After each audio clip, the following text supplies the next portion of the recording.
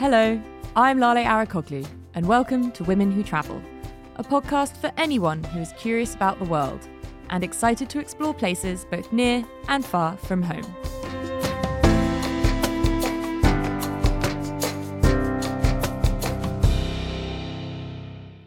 Today, we're exploring what determines living abroad. There are people who say, go and spend a summer somewhere in Europe, and it feels for them at the time, or maybe afterward, that they've lived there. For me, it took much longer, years in fact, to accept the fact that I actually live in America. I always thought, oh, I'll always go back to London. I'm a Londoner. That is my city. That is what I'm tied to. At some point, I think I just had to accept that maybe New York is actually my home. I've spent my entire 20s and now the early part of my 30s in New York. I've grown up here ostensibly, and it's formed me as much as London has. Who would I be if I had ended up somewhere else?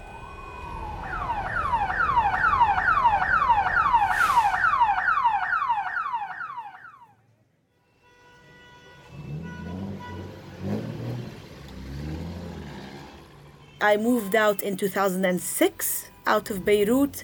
I lived in Saudi Arabia, then in Bahrain, then 10 years in Dubai, and now I've moved to California. Zeina Hashem Beck is a poet and author who moved from Lebanon several times to different countries. Her writing explores whether, or if, or how much we can put down roots when moving, and also the extent to which we're obsessed with what we've left behind, and whether it's possible to have dual loyalties to the old country and the new.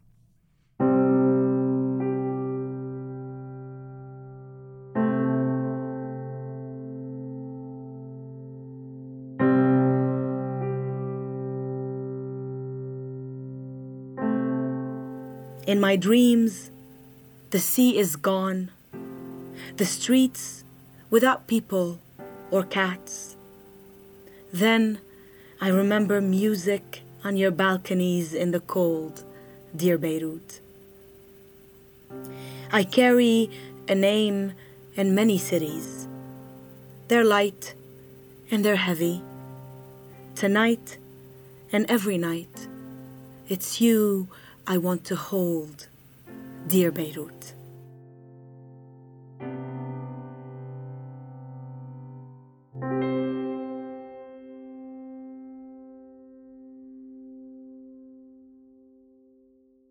I love that line, I carry a name and many cities. I'm curious about a word that you use a lot in your poems, which is displacement. Is that what your moves abroad feel like? It's always felt like a displacement because at the heart of it is an economical decision, right? It's about economics. It's about financials. Lebanon has always been a country that kind of spits out its youth and can't really hold all of us and give us all jobs. So the decision to move out is really such a common decision among the Lebanese. I would definitely describe my experience as more displacement than adventure. My aunt, who passed away last month, she's my favorite aunt, she raised me, and she used to say, when God loves you, he'll show you his land. And she always used to repeat this to me because she knew that I kind of moved from place to place. And so there's beauty in this expression. You know, when God loves you, he'll show you his land. It means that it's beautiful to see other lands and other cultures and other people. But at the same time, my experience of moving isn't just that of someone who kind of said, oh, I want to get a job in another country. And I always have the option to go back to Lebanon and age there and reconnect and be among my family whenever I feel like it. And now I've moved to California. And up until this move, up until the California move, I always thought that I am going back to Lebanon eventually.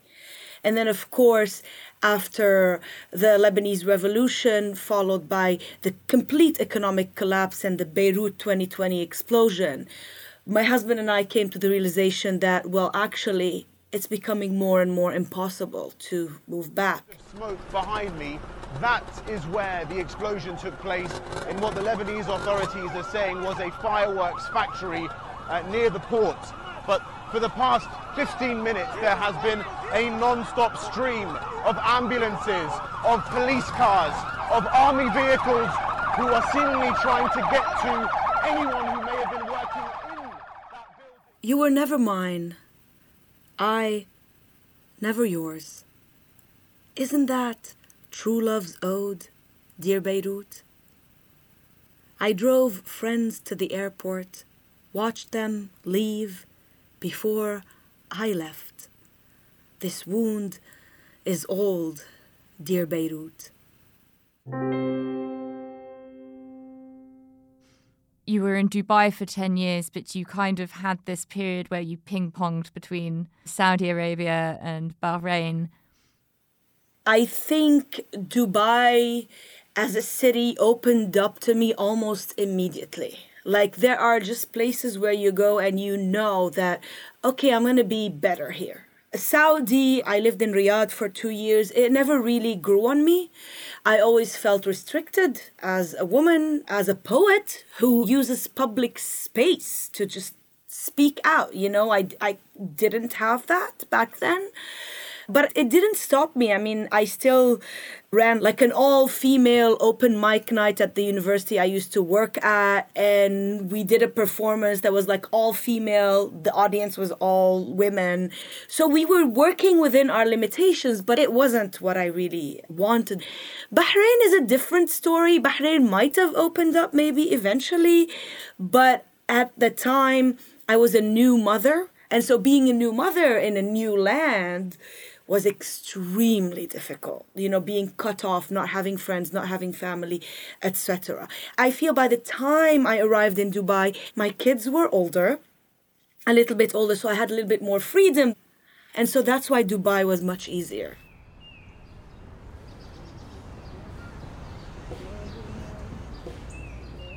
You get so much more of a sense of belonging when you find groups of like-minded people in your adopted home. The great thing about New York is the people here are interested in other people. And so it's really easy to make friends. It's such a diverse city, filled with so much culture and activity and things to take advantage of. Whatever your niche may be, you can find your community or a space that's just for you. If you have green thumbs, it might mean joining one of the city's many community gardens. If you love bird watching, there's actually a bird watching group that goes to Central Park every weekend. Or if you're really into chess, for example, you can join the chess players in Washington Square Park.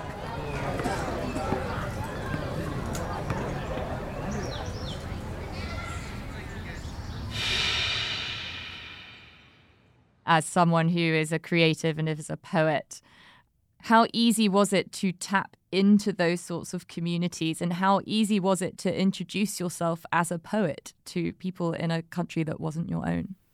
I would say in Dubai, it didn't take me long to find people who were interested in spoken word and poetry. It wasn't a big scene. I ended up starting an open mic night in Dubai called Punch. And we went from like a few people here and there to like booked out nights with like 90 people in the audience only standing. And so it was wonderful in that sense that, you know, people were hungry for that kind of literary scene, if you must. But I have to say, if I'm being really honest with myself, that after 10 years, it felt repetitive. Like even before we even knew that there was an option to move to California, I was already saying, I think I've given all I can to this city, and I think it's giving me all it can, and I'm done here. I really love how you just described it, because I always think of life, particularly in cities, as being reciprocal. Like you give to the place and in turn it gives back to you. You got to your end of your time in Dubai and you felt like it had sort of given you everything it could, and vice versa. That feels like quite like a nomadic approach to existing within the world. Would you consider yourself a nomad? Yeah. You know, Edward Said has a very beautiful essay that I'm sure a lot of people are familiar with called, I think, Reflections on Exile. And he describes the state of being in exile as nomadic, decentered, and contrapuntal. contrapuntal, to borrow from music, is that you are always aware of several cultures and several places at the same time. So yes, absolutely. Nomadic, decentered, and contrapuntal, yeah.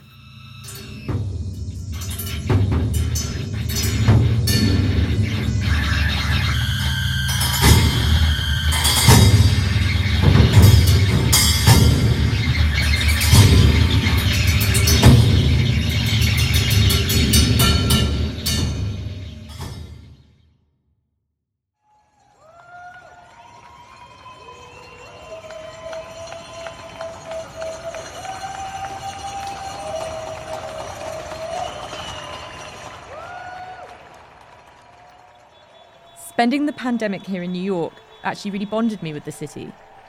I don't know if you could call it trauma bonding exactly, but I think spring 2020 made me feel a sense of loyalty to the place that I hadn't before. The way London handled the pandemic was different from here, and I quickly realised that the only pandemic experience I would know is the one here in the US. For the first time ever, it felt like there was something in the UK that I wasn't a part of. But I was a part of New York, and there was a stoicism and a sense of let's get things done that I hadn't necessarily experienced before. I actually think for a city whose reputation can be incredibly harsh and somewhat unfriendly, New York showed a huge community spirit.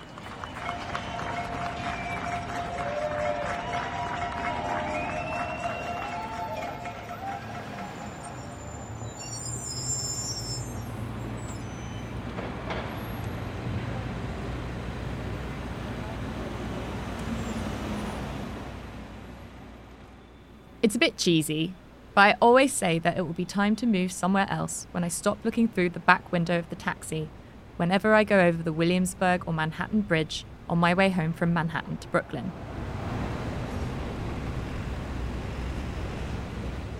When you're going over those bridges and you turn around in the back seat, you have downtown to your left and the World Trade Center, where incidentally I work and where this podcast is being recorded right now. And then to your right, you have the Empire State Building, the Chrysler Building, all those icons that I grew up watching on TV and in movies.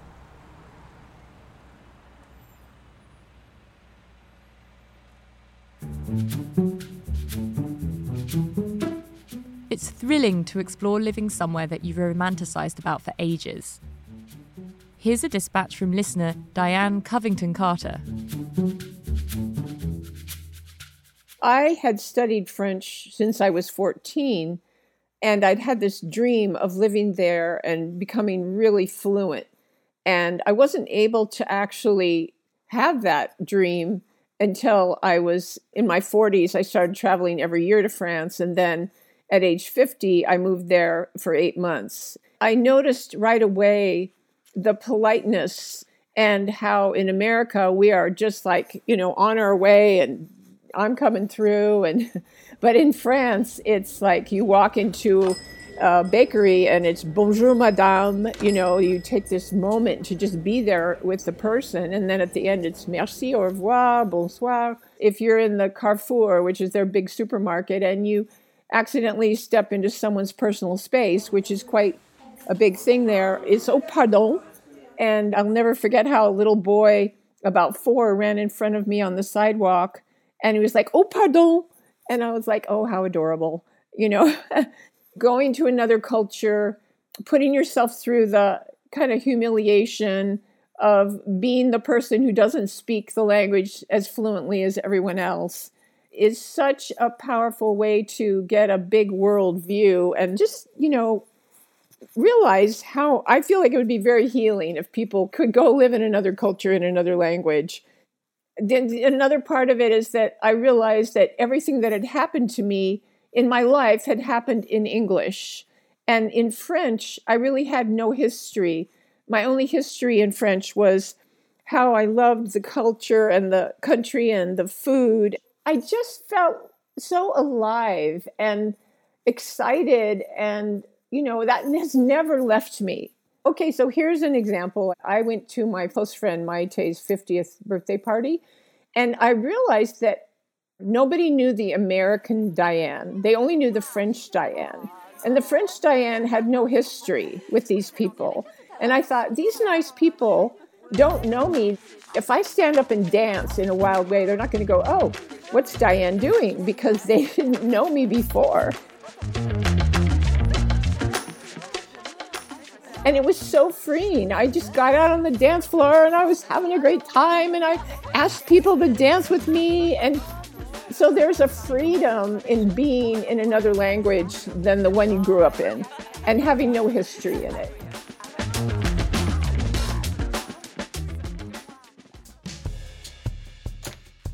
After the break, a listener's audio diary about moving to Europe for work. If you're enjoying this episode of Women Who Travel, one of the best ways you can support the podcast is by leaving us a review on Apple Podcasts. We love to hear from you.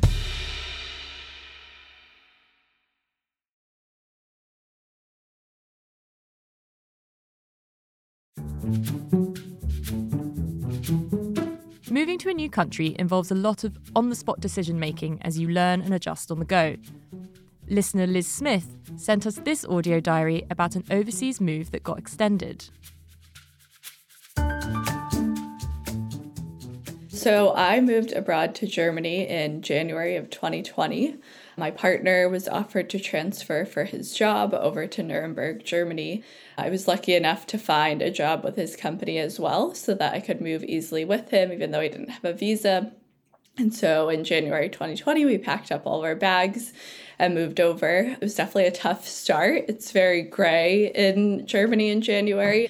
And just as we were starting to adjust everything, COVID decided to come along and really affect all of the world's plans. Originally, we were only supposed to be living there for a year and a half, but we decided to extend it and we stayed about 2.5 years. We went to the Mosel wine region in Germany. We went all the way up to Hamburg. We were pretty close to Munich, so we went down to the Alps quite frequently year-round. And then in addition to that, we did the Nordics, Greece, Croatia, Spain. So pretty much most of the mainland EU we visited during our time there. Everything is just so different from the way you recycle. There's 5 different ways you have to sort your recycling over there. Or when you go to the doctor's office, I was asking to change my birth control prescription and she had no idea what I was talking about. It happens to be called anti-baby pillen, which I found kind of ironic that that's the actual German word for it. Traditionally, the Germans are not the warmest, most friendly people. I actually think it's kind of nice to have that directness in retrospect, but I did get yelled at several times. I was telling a story the other day that the fire alarms are a little bit different, and so I accidentally set off the fire alarm because I burnt something in the oven, so I was fanning to turn it off, and the neighbor came up, and he was like, turn it off, goes back down, he comes back up, it's still going off. He's like, there's just a button you press at the bottom, and it turns it right off, and it's like magnetic, you can just grab it right off the ceiling, and we had no idea, and he was so angry, and we were so embarrassed. So it's just a lot of learning those cultural things. People might seem a little angry when they're telling you, but they're just trying to show you the way it's done in their country, which is understandable.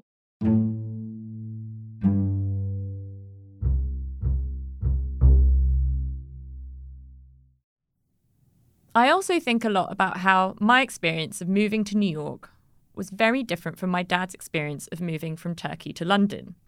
Because while my dad spoke fluent English, it still wasn't his first language. In fact, one of the strangest things I think that has ever happened to me was when I left home and returned for the first time, only to discover that my dad had always spoken with a foreign accent. If I'd moved to a country where I had to learn the language like he did, I could have had a very different experience.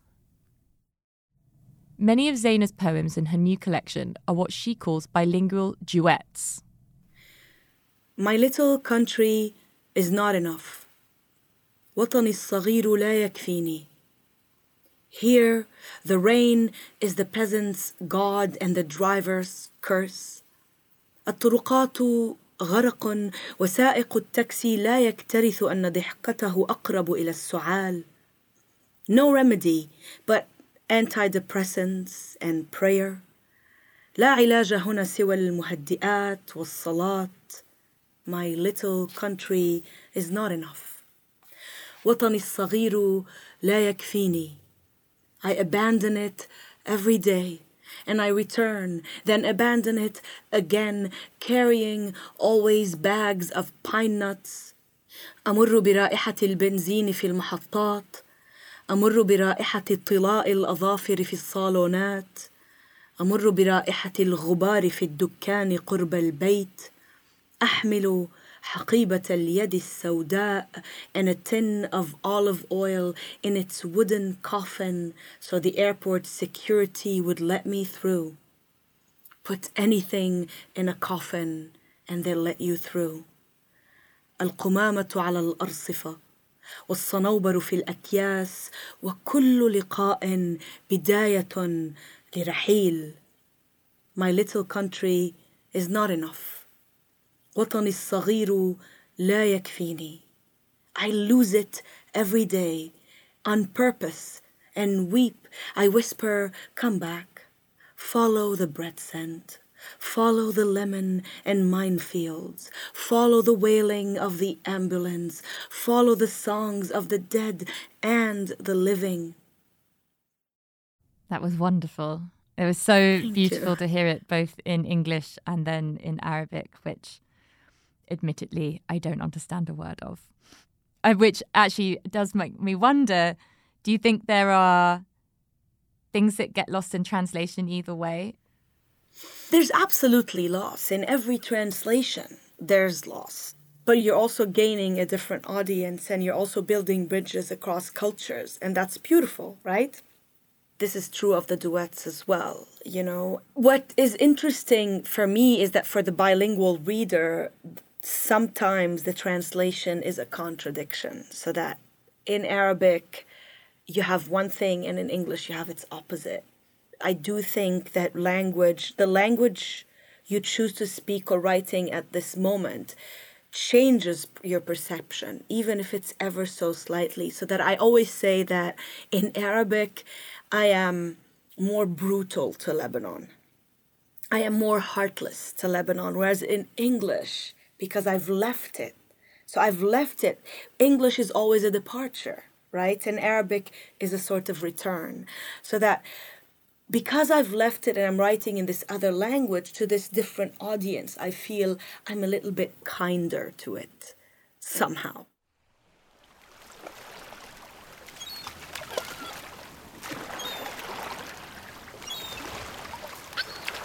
Now you're in California. As you have started to settle and adjust to life there, how have you tried to carry a sense of home in music or in food? What have you brought into your life in California to try and hold on to those things?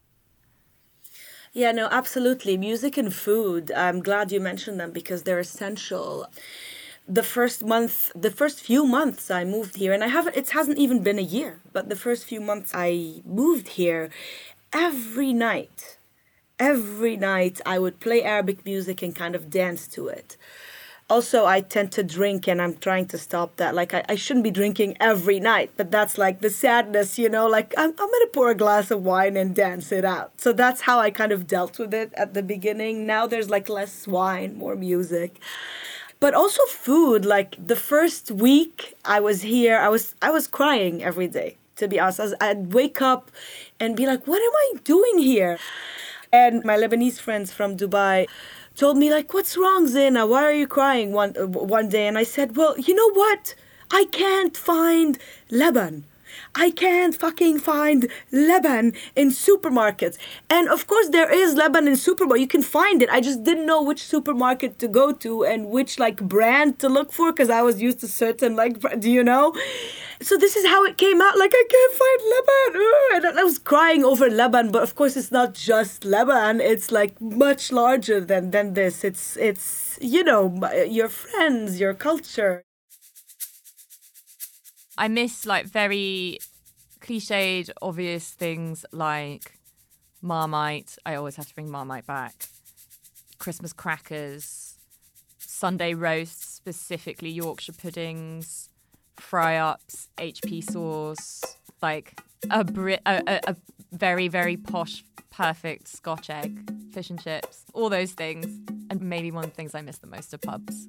It's like villages or a city, or a town or a neighborhood's living room. It's like a community center, and they don't exist here. And anyone who tries to take a bar and compare it to a pub does not understand what a pub is.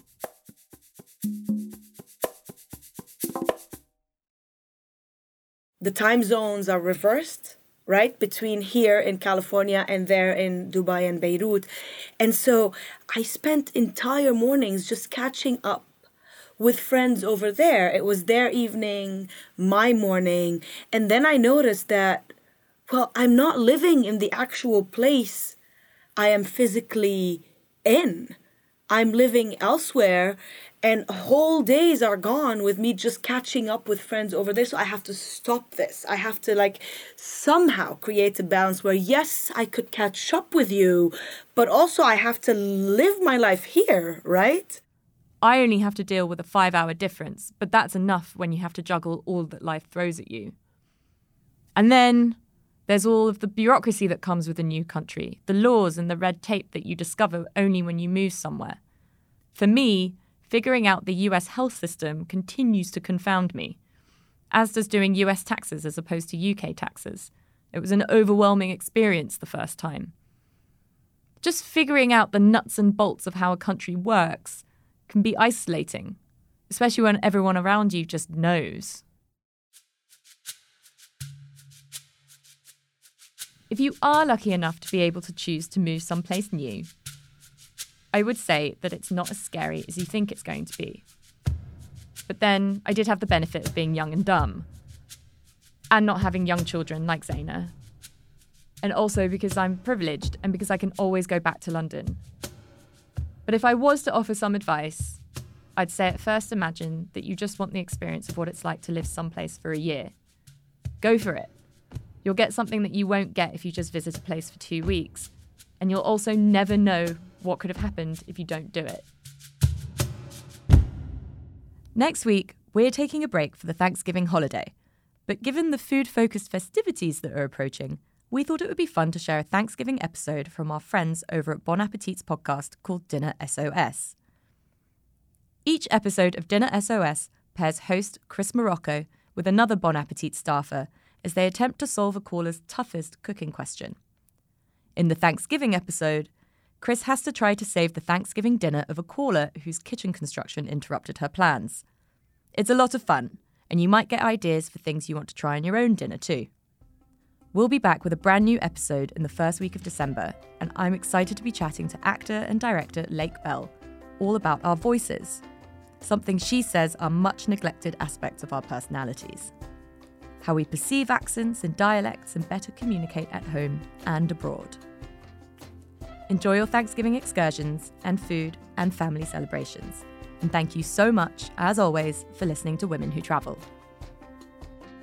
I'm Lale Arikoglu, and you can find me, as always, on Instagram @LaleHannah, and follow along with Women Who Travel on Instagram @WomenWhoTravel. You can also join the conversation in our Facebook group. Alison Leighton-Brown is our composer. Jennifer Nelson is our engineer. Jude Kampfner from Corporation for Independent Media is our producer.